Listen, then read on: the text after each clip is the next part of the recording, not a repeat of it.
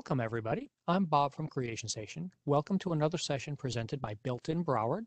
Built-in Broward is the year-long program that breaks down the barrier to make technical training and entrepreneurship available for underrepresented minorities in Broward County. We've been going on for a couple of months with this. Hope you've all heard about it. If you haven't, email us at builtinbroward.com or creationstation@broward.org. Sheldon Burke is the person in charge of that program, and he can be reached directly at sburke, Burke, @broward.org. Today, we have a special guest with us who is going to be talking about ethics in AI. Chloe, I'm going to put you on the big screen first here. Welcome. Thank you very much for being here with us, Chloe. How are you doing Hi. tonight? I'm good. I'm on the West Coast, so for me, it is still mid-afternoon. And so I am getting beautiful Pacific sunshine. It is glorious. It is a warm day outside, and I am fantastic. That is excellent. I am glad for that. I am going to throw up our slideshow presentation for you, and I'm going to drive the slides as we're going along here. And again, I want to introduce everybody here. Today's presentation is about introduction to artificial intelligence, to AI, and ethics. So we're going to cover some basic definitions for everyone. Don't worry about that. And then we're going to get into your questions as we're going along. So fill them out into the chat as you wish. And we're going to get started right now. So Chloe, take us off on this first one because I really do love your first quote here today. So this is something I wrote in a notebook a long time ago when I was actually planning a different talk about ethics.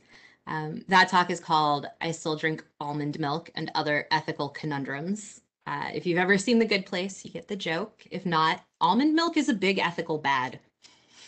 But I wrote this in a notebook, and when you asked me to come and speak about this was kind of the thing that came back to me and is sort of really the heart of ethics and therefore artificial intelligence ethics for me. Um, and I just very succinctly said, at the end of the day, the study of ethics is the study of harm reduction. And so the study of AI ethics is the study of AI harm reduction. And I think to me, like the most key part of that is there is no such thing as a perfect ethical truth. I would love to tell you that there is some platonic code out there from which all ethics come. But at the end of the day, ethics are looking around and going, wow, what are we doing that's hurting other people and how can we stop doing that? And I think that cuts it down from being this big, intimidating topic that feels like you have to have a college degree to approach and you have to have studied for years and you have to read all these papers. And it brings it down to something real, right? It brings it down to, is this causing harm in my life, in the lives of people around me? And if it is, what can I do to minimize that harm? Yeah. And I think that's one of the real interesting parts of getting people out there to understand where that harm reduction is the primary thing to do, not the profit motive of what AI can make for your company or what it can do for you, which is why people have undoubtedly seen Google and everybody in the news over the last couple of weeks and months with lots of information about that as people come and go from the company in disagreement over which should be prioritized, the harm reduction or the profit motive of solving for the big tech. And I think before we move on, I just want to tag on to Mm-hmm. this with this sort of food for thought idea, right? Which is these tools aren't going anywhere, right? AI is going to be here forever because we have invented it.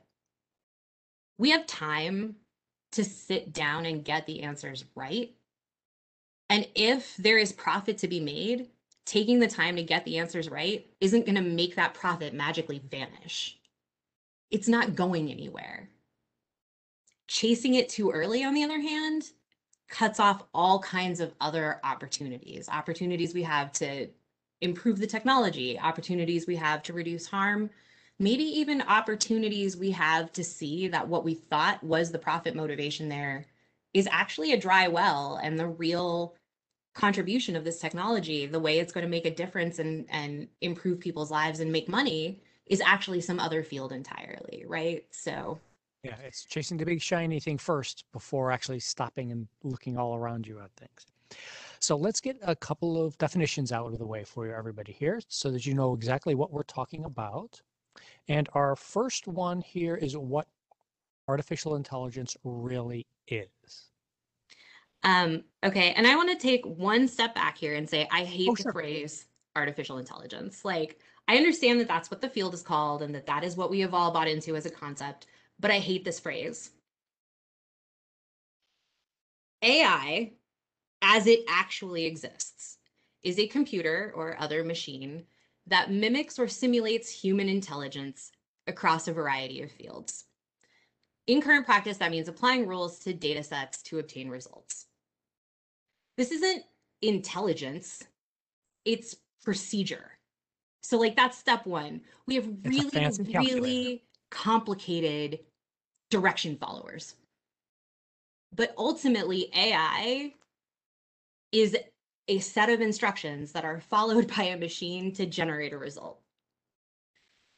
And if we can think of it less as artificial intelligence, right? This external brain, or, human cognitive ability out of nowhere, right? And think of it rather as IA, or intelligence assistance, I think that helps us more correctly categorize the tool, because ultimately what all of these sets of directions are is ways to offload our thinking and our decision making process so that we can move on to the next task.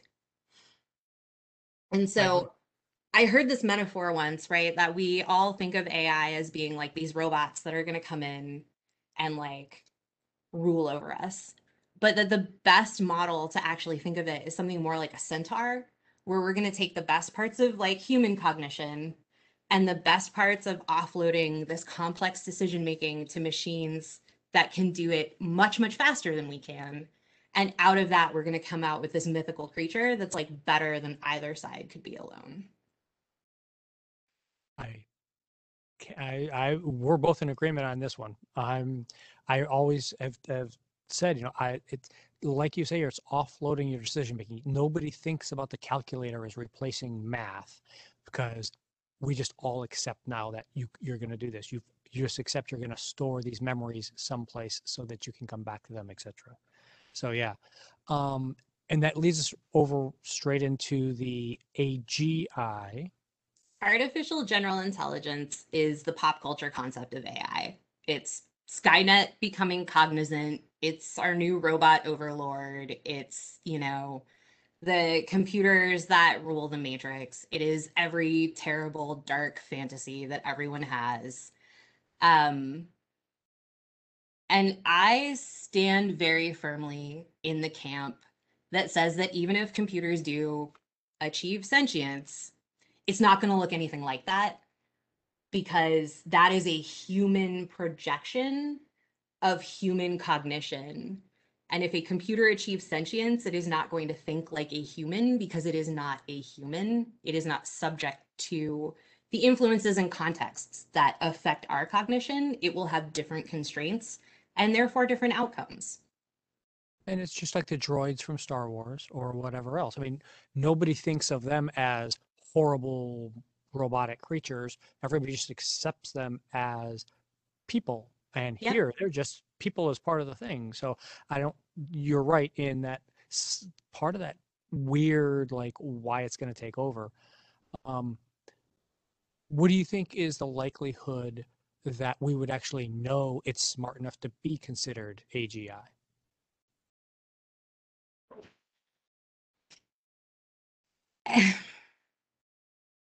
I mean, honest to gosh, my real answer to that is we'll know robots are sentient when they decide to tell us they're sentient. Yeah. Um, because to assume anything else is to assume I am smarter than a black box I can't interrogate. And I think that that's one of the things I've heard bandied about in the literature and stuff is it. we're teaching them to with reward functions and stuff like that to here, you do this work and that. So if we treat them just like they're human and we just keep loading more work on them, why would they ever, if they're actually smart, why would they ever tell us they could do more if they all of a sudden understand they're just going to be given more work? So I why would they have tell us? I have an entire sidetrack. We could spend an hour alone on robots are people too, and robot rights are human rights, and Yes. that in very real ways, our projections of the ways AI is going to be bad to us are actually our projections of the ways society is currently bad to what we see as the underclass, because we are always afraid that the worst we do is going to be revisited upon us. And Yeah. that's why we come up with ideas like Skynet and then drive ourselves into that hole, right? Yeah. Like that's That the whole end that of whole that. that reflection on us. Yeah. Yeah. So we have some other terms we've already thrown out a couple of these terms, and I want to make sure everybody gets these things here for what's actually here. So machine learning, give us in Um, a nutshell. Machine learning is AI that uses training data and reinforcement to learn how to apply algorithms correctly. I use the word learn in quotation marks because machines, as we understand it, are not learning. What's happening is they are applying a set of rules, which is an algorithm, which I think is right underneath. Yes, a set of rules Yep. followed by a program to complete a task. So these machines aren't learning per se. They're taking this rule set, they're passing data through it, they're emitting results, and then the machines are being reinforced. These were good results, you did well. These results were bad. And usually the algorithm is tuned, like they find patterns in what was bad and tune the algorithm to get rid of those, and then turn up the good parts so that it, over time, theoretically, accurately applies the set of rules to any new piece of data passing through it. Yeah. And like somebody said in the chat, it's kind of like having an automated flow chart where the decision making passes through, and the advantage of doing this with algorithms and machine learning is it passes through, it gets to that spot where you have your block of no, and it can understand and go back and retrace the path and use a different part of the tree to try and go to a different way to be able to do that kind of stuff. Yep. And machine learning, there are different ways of training machines. So you can do, there's like that flowchart style. There is also a style that involves basically generating multiple results and then weighting them. So you're like, okay, these 5 versions came out the same, so that is clearly more accurate. So we lean into that, for example.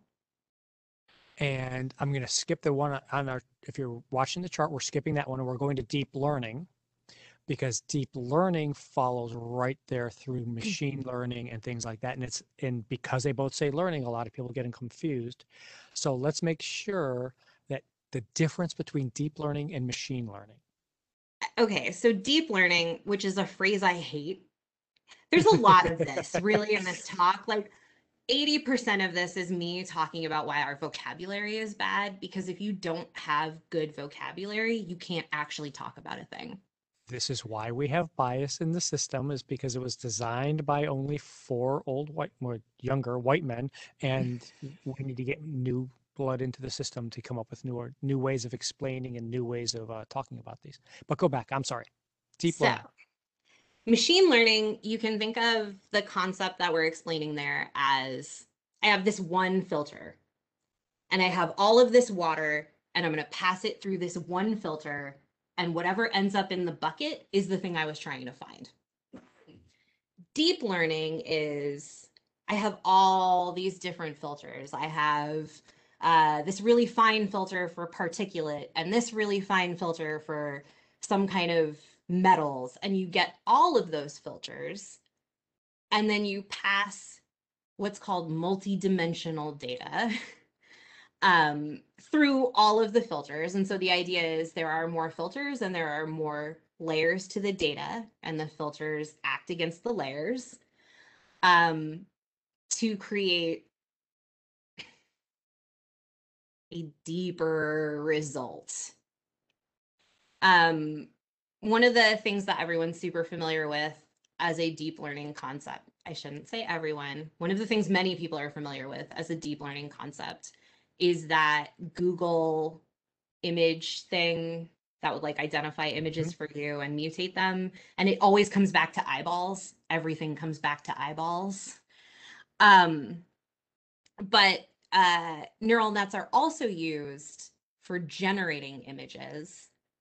So when they talk about deep fakes, that deep is the same deep that's in deep learning. And what it means is it's this multi-axis rather than just a single dimension. So instead of just saying, okay, a face is eyes and a nose and ears, it's like, okay, I have seen 500 faces and a face is eyes that are placed within a certain amount of space and ears that are in a certain place and a mouth that's in a certain place and the skin should look like this.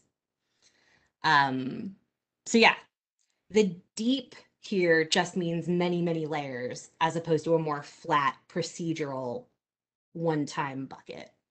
We'll come back to deep fakes in another class as we get into all sorts of confusing things there.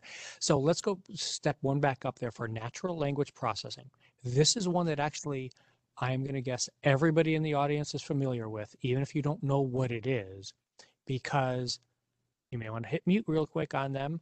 If I say the word Alexa, or if you say Siri or Hello Google, there I've triggered everybody's rooms now. I've got a better one. Yeah, If you have ever called a phone system where you have to say your birth there date you to a go. computer, you have encountered NLP. Yes. And so those are not artificial intelligence as we talk about in that class, in our smart speaker class, but natural language processing is all about taking these algorithms, machine learning, deep learning, and combining it on human speech so that everybody can, in theory, will be able to understand what you're doing.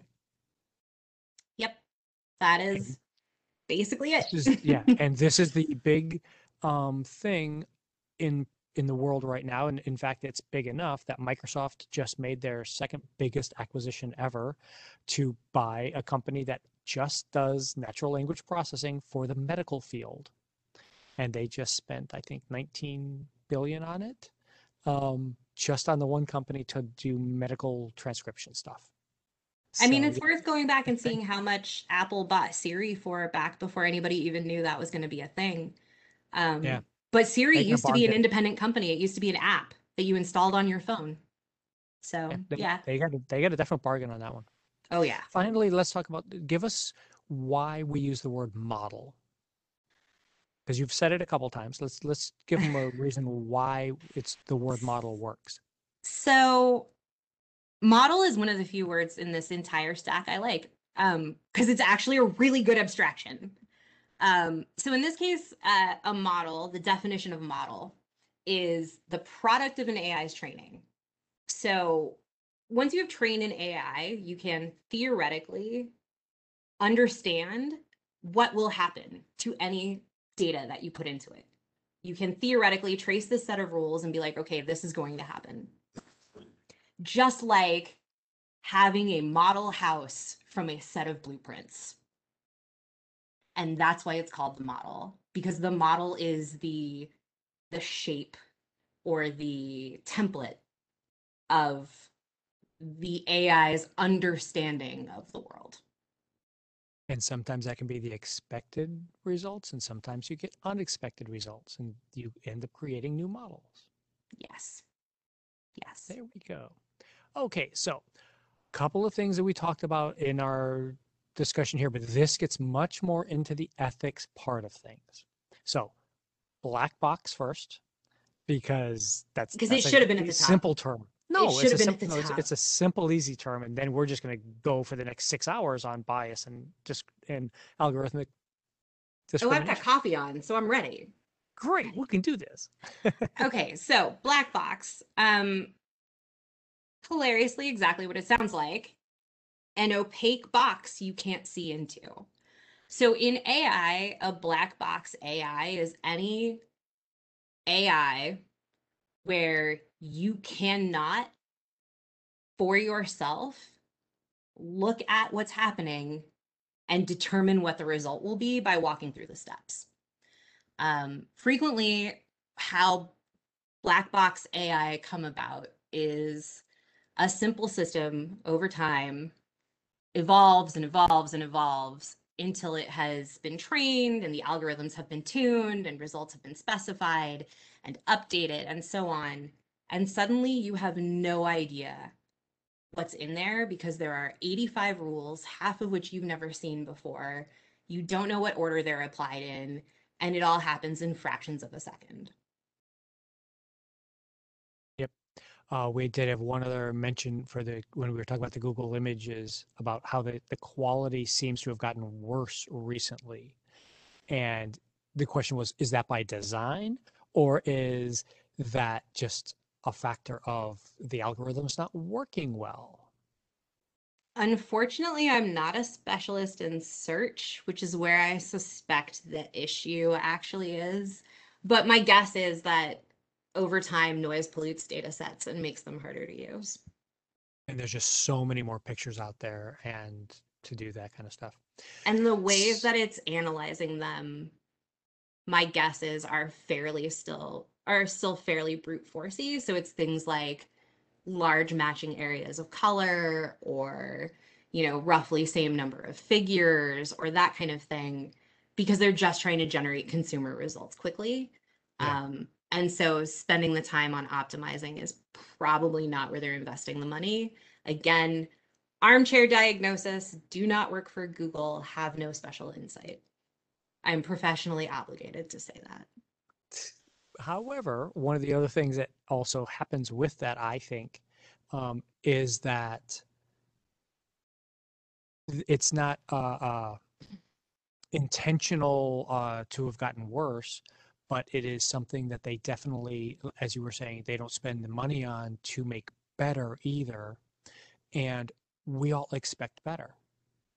We are probably getting the same results we got 4 years ago, but we just expect better results because it's 4 years later. And those results are not appreciably better for us at the moment. Which leads us into our next topic of bias. The human bias, if I want something to be better, is also mirrored by AI producing. Oh, bias, bias, bias, bias, bias everywhere. So, all right, I'm going to say a spicy thing here. And I'm going to say a spicy thing because it's a thing you would not expect to hear from me. Technology is neutral. Algorithms are neutral. AI is neutral. Humans are biased AF. Like, Mhm. we are biased in so many ways that we don't even think about. But I guarantee you, like, you have experienced a moment of bias within the last hour. How do I know that? Because you made a choice between two things and you picked one and not the other. And I know you didn't do a full research project before you did it. I know you didn't, right? You pick your snacks and you pick your favorite food. You pick your outfit and you're biased towards colors that make you feel better.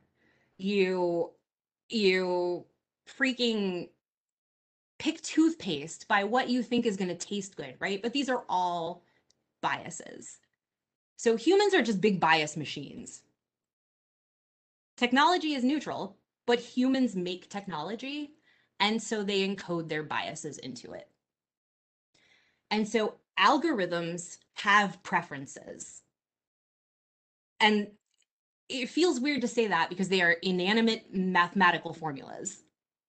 But algorithms have preferences, and they have preferences because the people who wrote them have preferences, and that's what they were actually writing down. When you create AI, you are trying to replicate how you make a decision. And honestly, like if this is the only thing you take away with you, let this be the thing you carry with you. All of your decisions are a product of bias. It is natural, it is human. It is not good, it is not bad. It is morally neutral, but it is something to be aware of. And making AI is the process of offloading that decision making. And so if we want to see results that match how we think, of course, we are going to write rules that carry our preferences, which are our biases. And I think that that's a really key point, is that everyone has a bias. It doesn't mean that just because you're biased, you're an evil person. It just means you're a human.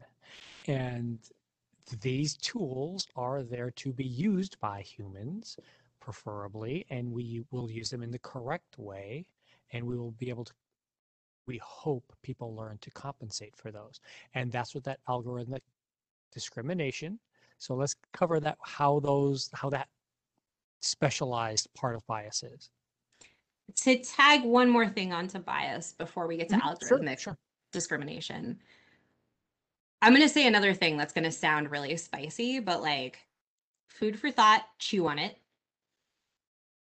There are good biases too, and we are trying to find them and include them in our AI as well, right? Like we want to find that surprise kid who's never gotten a shot, who we should give the scholarship to because they're going to go and invent the cure to cancer.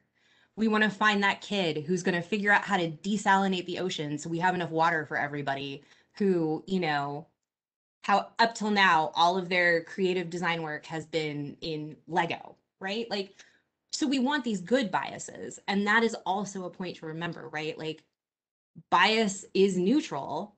There are negative ones and there are positive ones, and we want to try to encode the positive ones. And Um, just to hammer it home for you, Chloe, that you are make your bias to make you biased a little bit. You mhm, did make perfectly good sense. We had somebody in the audience who said, so your bias is unintentionally programmed into the Yep. AI. Yep. So see, you've made your point. Um, and so from there, let's talk about algorithmic discrimination, which is the phrase for all of that negative bias that gets encoded and then enforced. Algorithmic discrimination, some really great examples from the news. You may have read about Facebook real estate redlining, where they were only showing ads for houses in certain places to people that they had categorized as wealthy white people. And they were specifically holding those advertisements back from people that they had categorized as Black. That's already algorithmic discrimination because we have laws that say fair housing means any person who has the money to make a down payment on a house is entitled to apply to make that down payment. However, there's an additional layer there that is invisible from the outside, which is that this redlining was done by an AI consuming your Facebook and making decisions about you. I have been categorized on Facebook at various times as a young Black man, age 18 to 25, because I happen to really like Wiz Khalifa. Now they're holding housing ads back from me because they think I'm a young Black man. So now there's been a second layer of discrimination, right? Because now additional people are being kept back by something they can't challenge. They have no clue it's there. They have no idea how this decision was made, right? We come back to this black box. How did Facebook decide I was a 18 to 25-year-old Black man? So that is a stunning example. Another really great example that you read about a lot is in job advertisements. Men are frequently shown a set of job advertisements online that women never get access to, ever. More senior engineering positions, more senior technical positions, more senior positions that require greater amounts of education that aren't in soft fields, right? Business executive positions. Frequently, women miss out on these because the algorithm holds it back from them because they're not qualified as a category.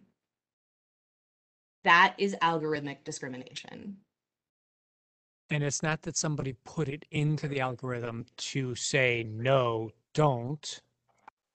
No, 100% what happens. So, like with the housing ads, what happens is housing people say, well, we don't want to show it to anyone who makes under $100,000 a year because they're not going to be able to make the down payment.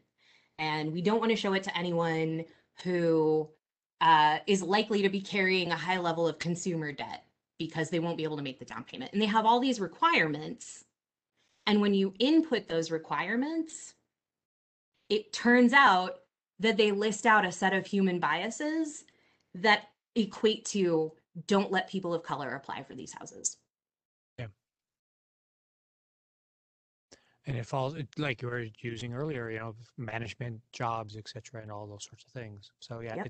it's Yep. figuring out where, as And somebody in the chat pointed out. the kicker of all Yeah. of this, remember we talked about how it's reinforcement based training? Mm-hmm.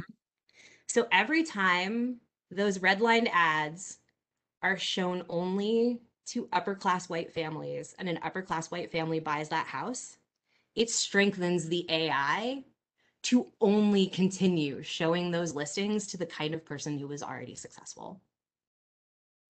Because the algorithm does not have that leap of intuition to say Now, we should show somebody else. in those situations with, say, the executive job positions, Mm-hmm.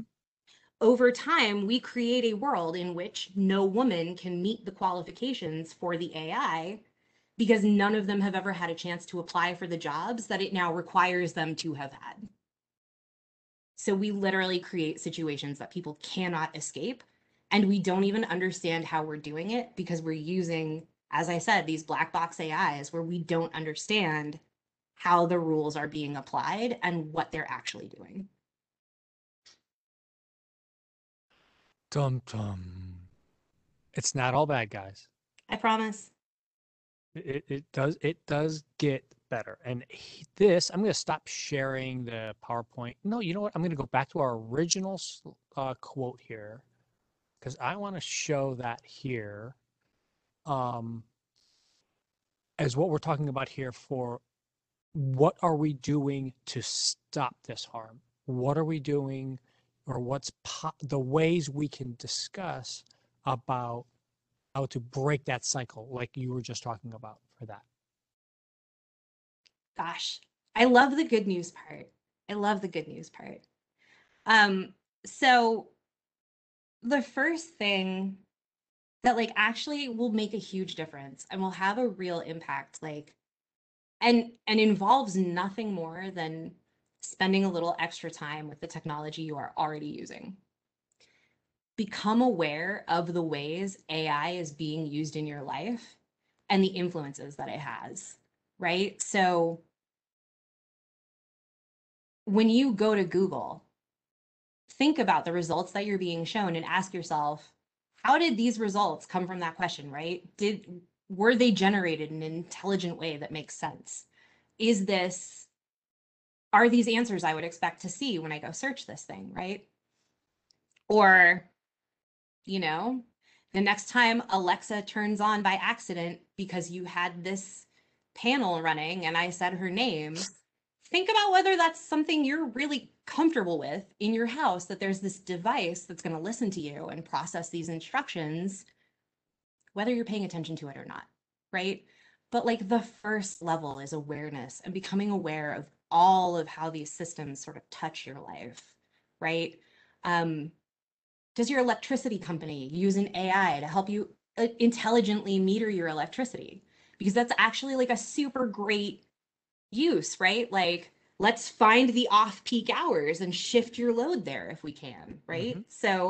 So find all these places where the AI is present in your life and then ask yourself, is it contributing something valuable to me? And if it's not, see if there's a way you can divest from it, right?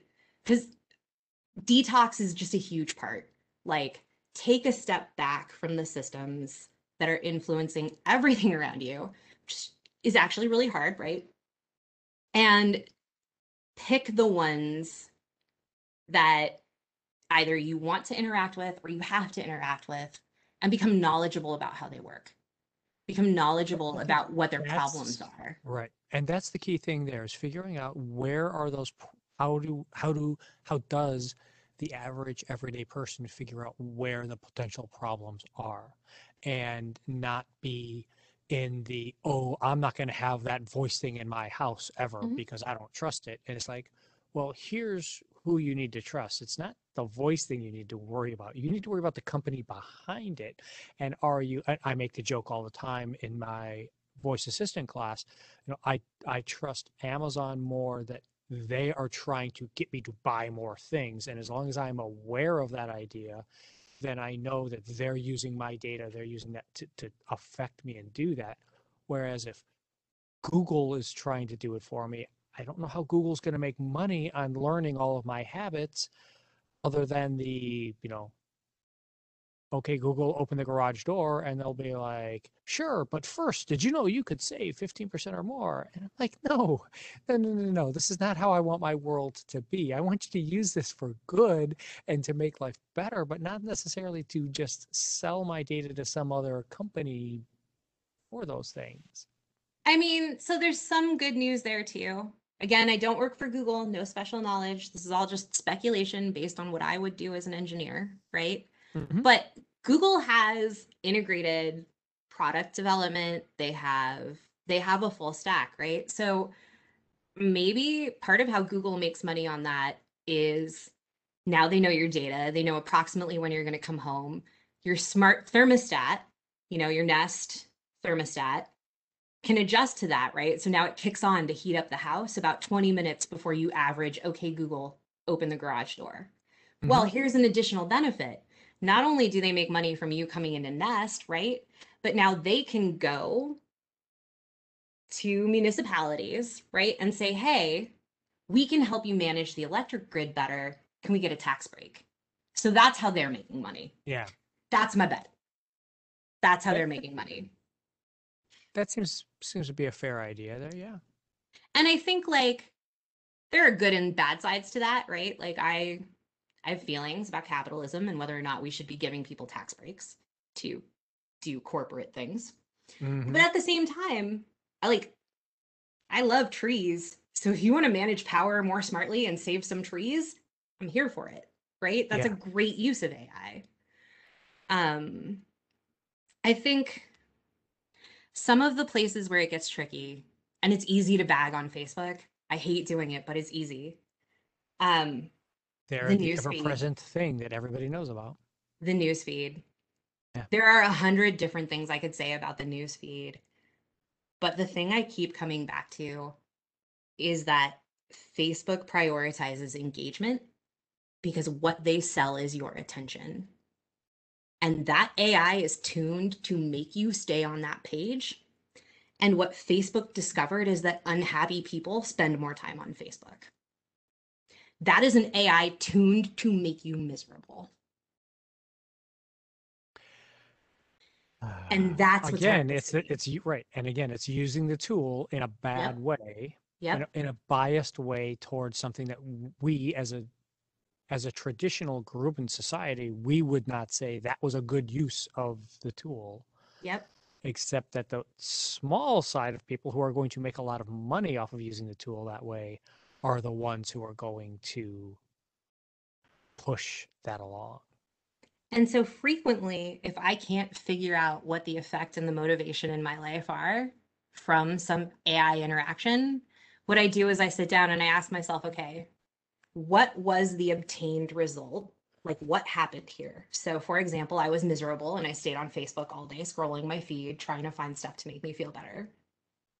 Okay, what are the possible reasons that could be? One, the AI is bad at its job. It's giving me bad data, bad results. Two, there is a reason for it to make me feel miserable all day. There's a reason to stay here. Three, today just happened to be a really bad day where people were randomly feeling terrible all over the place. Okay, let's repeat the experiment a couple of times. Now I've got a week's worth of data gathered, maybe over the course of a month, to make sure that I'm not clustering around a crisis event, right? I'm still feeling miserable every time I scroll Facebook. All right, there is some motivation behind the AI working that way. And whether it is an intended effect or an unintended effect, that's the point at which I need to be aware and step back and say, how do I want to engage with this, right? And I Mhm. think you can do that really with any sort of technical interaction you have. You might have to have it a couple of times to do that analysis, but like those are kind of the questions. Yeah, and I think that, you know, you hit upon it there of we all have to be aware. Like you said earlier, we all have to understand what tools either we are using or are being used on us Yep. to be able to pay attention to these sorts of things. Um, so the other question, no, you just had a thought, finish it for me. Oh, I was gonna say, and the one thing, like, if I had a magic wand, the one change I would make today to AI ethics across the field, I would make it mandatory to disclose when you are interacting with AI, whether it be you are going to be passed through something and rated on it, whether it be you're talking to a chat bot, whether it be it's metering your energy, whether it be you have called into a thing and you are speaking your birth date into the phone. In the same way that before every service call, they say this call is being recorded and potentially monitored, I believe that it should be required to disclose you are interacting with a computer system that will do XYZ things. Now, at this point in our technological life, are we already past the point where there would never be a time that we're Yeah, not? I think it's impossible at this point. I think you have there are too many variants of AI in day-to-day life. Like, to pull it back, in its most basic level, you can think of credit scoring as a kind of AI, right? Like, that system is now done in this It's very definitely an opaque, algorithm. Yeah. it's done in this very opaque black box way where you're passed through a computer and it generates a result. And there are versions of it that now do things like ingest your social media and add that sort of data. And I can tell you all kinds of horrifying stories, but yes, you have a permanent file and computers read it all the time. Yeah. Um, and that's the truth of the matter. My wife refuses to be on social media, and I'm telling her, I continue to tell her, it doesn't really matter. They know.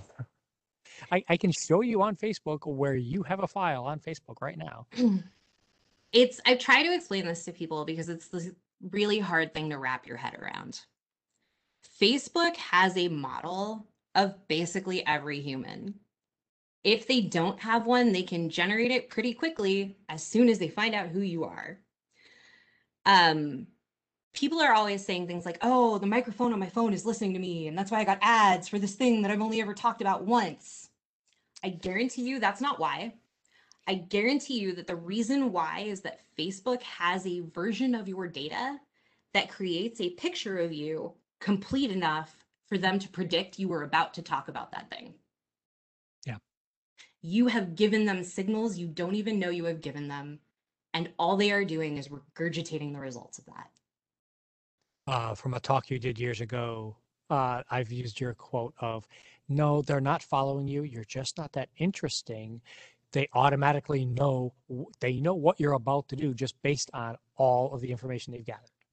They don't have to listen to a microphone because they just know as you're scrolling through your news feed, oh, wait, his thumb paused a little bit longer on that dining room table ad that we were showing.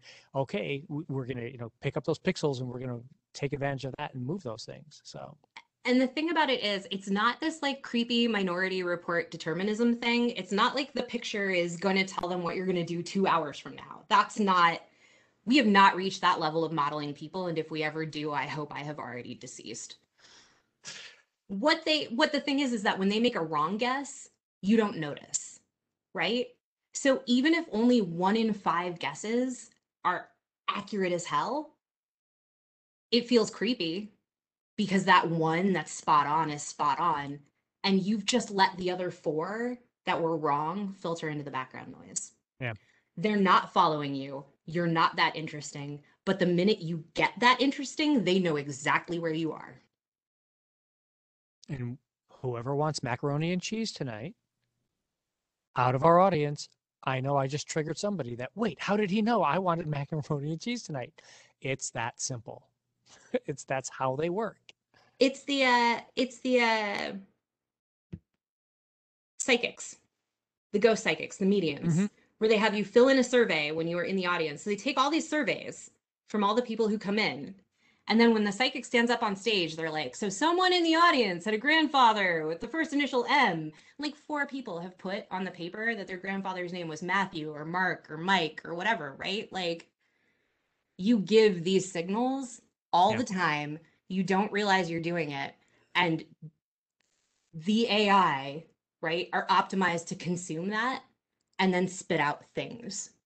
Hmm. And as long as we are in a system where spitting out things is incentivized by money, it is going to be creepy. It is going to be invasive. It is going to Yeah. know all kinds of things you wish it didn't know. And all of that will be turned to trying to get you to take your dollars out of your pocket and give them to someone like Jeff Bezos. Hmm. Yep. And you have to know that that's happening to you, or else you won't. I mean, you just won't be able to defend yourself. I get diaper ads all the time because I intentionally click on every new little baby ad that I can. I don't have kids. I don't have any kids at all, but I've taught the algorithm over the years, and I get diaper ads at least once a week on my Facebook feed just because of that. My favorite is I can tell when I have broken Twitter. Every so often, I'll start blocking all the sponsored content they send me and I go and clean Mhm. out my profile. Oh, hot tip. If you use social media, a great way to find out what the algorithm thinks of you is that somewhere in your settings, there's always an opportunity to get your data back. And in it, there will be some kind of profile of you that will say what advertisers you've bucketed with and usually some kind of demographic information that it's intuited about you. It's a great way to draw awareness like for yourself around the signals you're putting out, where the AI is, what it's consuming. Like looking at that profile is amazing. And Um, if you can compare that, and as you just mentioned, Twitter and Facebook both have those profiles on you. You can go out. It's yep. a requirement. In fact, part of the EU, oh, So I just lost GDP, the it's acronym, GDPR. GDPR. Thank you. GDPR does not apply to US citizens unless your data is processed somewhere in Europe. However, if your data has been processed somewhere in Europe, thanks to GDPR, which is the Global Data Protection Regulation, I can't believe I still know that. Hmm. Thanks to the GDPR, you can request your file, and the company is legally obligated to send you everything they have. And I believe everything they've done with it. So, like, if they credit score Yeah. you, if they register you to vote, like, whatever, I think they have to disclose all that too. Yeah, I've seen some of those 800 Um, page reports that people have talked about and done. But like Chloe was mentioning, you can do that even if you're here in the United States. You still have access to that through Facebook and Twitter, and you it's can always bring worth those issuing the together and see request. it. And you can go in and find out exactly what each of these different companies has said and thought about you and see how they compare to each other also. Because Mm. one of those biases that we all have is how we use our various social media Yep. types. For which things do you do? Yep. Do you spend your time on Instagram looking at cats, or do you spend your time on Facebook looking at police shootings?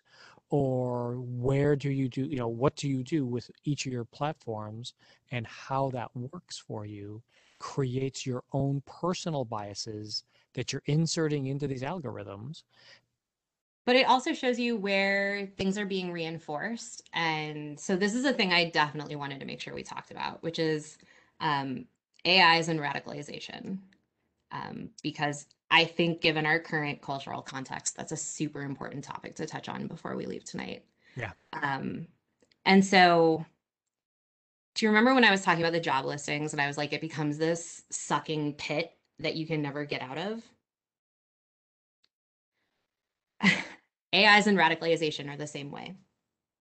Um, there's a joke that is not really a joke that on YouTube, you are only ever 3 clicks away from Nazis. I wish it was funny. I wish it was a joke. But at the end of the day, I can start at a cartoon and be at bigoted, terrible material in 3 to 5 clicks. If I let it autoplay, I can get there in 20 minutes. What happens is you feed in a signal, an AI that are motivated, right? Remember, these are human tools. Humans have written them to do things. Humans wrote these AI to keep you engaged with their site. So you click on a video on YouTube. Humans have programmed YouTube's AI to keep you watching YouTube because then you will watch ads and they will make money. And what keeps people engaged is successively more interesting, novel content, right? We all want to see the next episode of our show.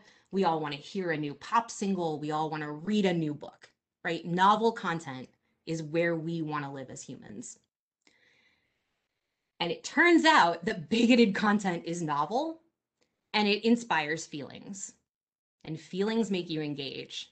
And even if you start by engaging in refusal, even if you start by engaging in protest, right? The AI will take over and it will feed you into this cycle and it will nudge you towards these videos.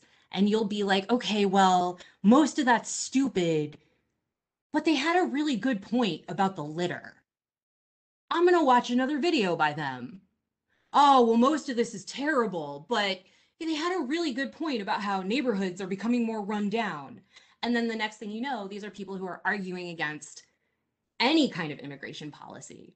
They're arguing against any kind of ecological policy, right?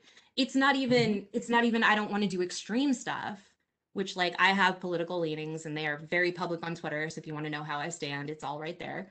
But like that's how you end up in this radicalized place of immigrants are bad, right? Well, no. Like let me tell you all of the amazing things immigrants do every day. Oh wait, I don't have to. They're human beings, right? Like and it's entirely, it becomes this self-propelled machine that the entire point of it is to grind dollars out of people. Yeah. It is to grind dollars out of you. You are being ground into this machine and you are being fed information that you might not want. You might actually want to insert yourself in this process and say, no, thank you. I do not want racist videos. But the AI never gives you that opportunity. And so it becomes this mill wheel. And that is how we end up in a place where people are committing shootings and live streaming it. They're making these manifesto videos that then go right back into this radicalization mill, right? And it is all because the motivation came down to dollars, and companies care more about dollars than people. And until we, yes, children, there is a great BuzzFeed article out there. I will send it to Bob to share, where they actually did a deep dive on how you get into radicalizing content from kids' YouTube. But like kids don't know what they're being fed, right? So you're trusting that it's Dora the Explorer, and the next thing you know, they've been watching Young Hitler for an hour. Like, and it's entirely because the motivation is money. And until we, people in general, start demanding that these tools that touch our lives have to respect our human dignity, it's going to continue to happen. And so, like, I know everybody out here is like, I'm not a programmer. I'm not going to go work at Facebook. How can I change things? How you change things is by getting involved locally and by pestering your Congress people. Send postcards, send letters, send phone calls, send emails. Do whatever it takes to make your voice heard. Become the bias in the algorithm yourself. Yes, become the bias. Fight for control of the machines. Because Skynet isn't going to come take us over because the machines became sentient. Skynet is going to take us over because the algorithm is going to feed us a stream of content that we can no longer insert ourselves into and control. And we won't, and unfortunately, people won't even notice that they've fallen down this rabbit hole until it becomes too late. And then people look around and say, wait, what? Yep. And it's hard to get out of. And that's the problem, right? We're feeding people into these rabbit holes that it's weeks to radicalize and years to recover, right? Yeah. It takes weeks to learn to hate. And I know people who've been working on it for decades, right? You can read stories about people who've been recovering for decades who are still finding grenades in themselves. Yeah, and So, yeah, it's a crazy thing, and partially this is where at the federal level they're starting to have these conversations about how big these companies can be and what are your options for these companies, and it's not about the easy thing of, well, YouTube's too big and we just have to take them down and take them apart. It's no, any company can do this now. This is not anybody can go buy these AI black boxes off the shelf and start using these and start going out and doing this and building this. So it's really a question of um, educate, like we've said a couple times tonight. It's educate yourself on what the possibilities are, so you know to keep that eye out for where are you? Are you really centered, or do you really feel like you have that? You know, where does your compass point? Where does your bias aim? And hopefully, it is in a good positive way for all of mankind, and then we can make that happen for, and that will help ease everybody's biases that way too. and I will say, like, the bright note in this for me, the thing I hang on to, like, it would be real easy for me as an engineer to look at all of this and as an ethicist and to just like crawl under my bed and never come back out because this is just awful, no matter how you slice it. But what I tell myself every day is that if we write a system that can oppress people, we can write a system that can uplift them. If we can become conscious and we can retake control and we can advocate for things that are meaningful to us as people, you know, human dignity, equality, opportunity.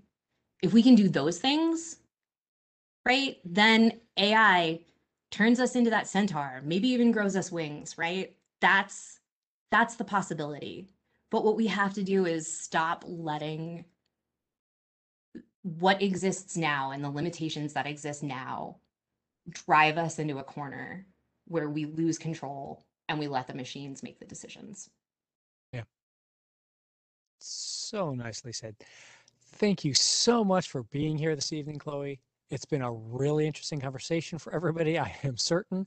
I bet everybody's going to want to go back and re-listen to this and rethink about this, talk about it with your friends, and come up with these ideas for us all. Uh, Quick note before no, we all fill us leave, in. because Fill it's us a in. Yes. library. Yeah. I do really, really want to recommend the book Algorithms of Oppression. Oh, If you want to yes. educate yourself on this topic, Algorithms of Oppression is the best book I have ever read. It's approachable, it breaks it down, it covers situations that you have encountered so that you can see how it applies in your real life. And um, I Give also us was the name again clearly. Mhm. The name of the book again was? Algorithms of Oppression. And I was lucky enough to meet the author once, and I think they're an absolute genius. So can't recommend it enough. If you want to go out and get that education, that is definitely the place to start. I am going to bring that up on here for people right now. Here is that book right there, Algorithms of Oppression, and it is in the library. You can see it here. We've got some reviews of it, and we also have a downloadable version, and we have the Dead Tree version if you would like that one instead. We have 4 of the physical copies and 2 of the electronic copies that we got in after this talk.